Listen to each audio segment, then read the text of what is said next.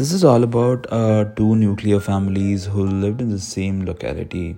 I'd like to call one family who lived closer to the banks of the river a poor family for now, and the family who lived around just 200 meters away from the bank of the same river, a wealthy family or a well settled family. I'll probably stick to wealthy family at a sounding cool. In the streets of same locality also lived a beggar. His life in its entirety was on streets. A couple in the poor family lived in their own hut, which could barely house additional guests. They owned a bicycle, which was basically the means of commute for them in and around the area.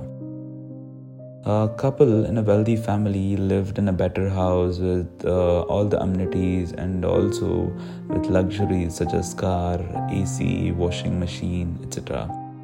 I know most of you might be thinking, what is there to call car, AC, washing machine, etc. luxury? It is pretty much available in every house in these modern day.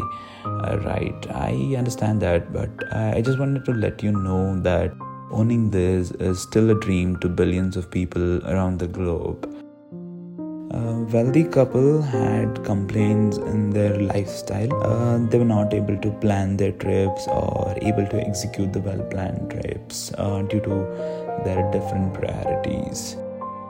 Most importantly, they were into the fast track world, thinking all in terms of how much they could make or how much they could achieve in the near future. Or all I can say is that they were planning for the time which was not there with them yet, and totally forgot about the time that they had with them right then.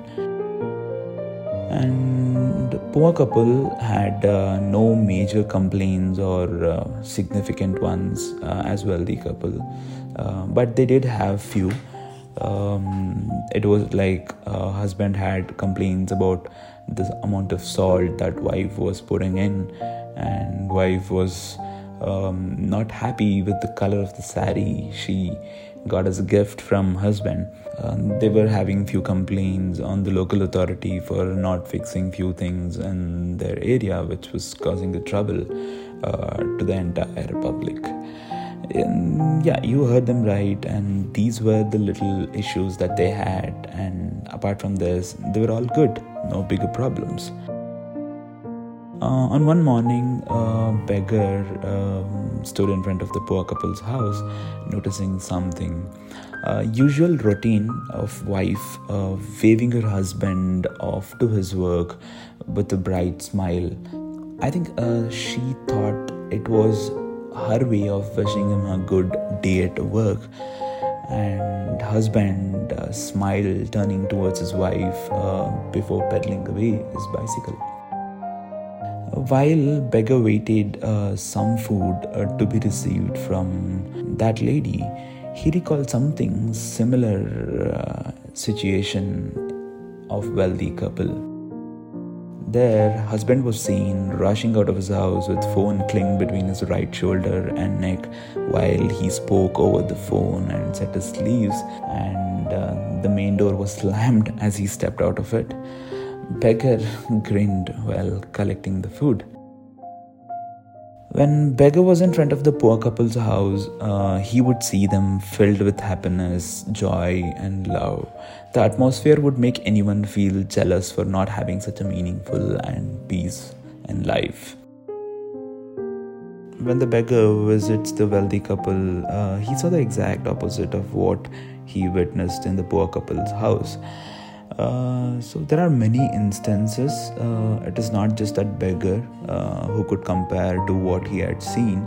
It is each one of us who can witness such scenes and come to a conclusion about the real meaning of living a happy and peaceful life. You see, in life, it doesn't matter if you're rich to own everything that you wished for, or poor enough to not own anything that you want.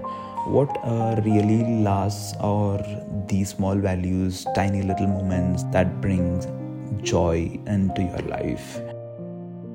Material possessions will pass with time, but what stays are those little moments that you will cherish in your lifetime. What do you think? Just give it a thought. Thanks for tuning in and taking your valuable time out of your day to hear this podcast. Subscribe wherever you are hearing if you wish to hear more from me. Until next time, this is Amrit Gowda signing off.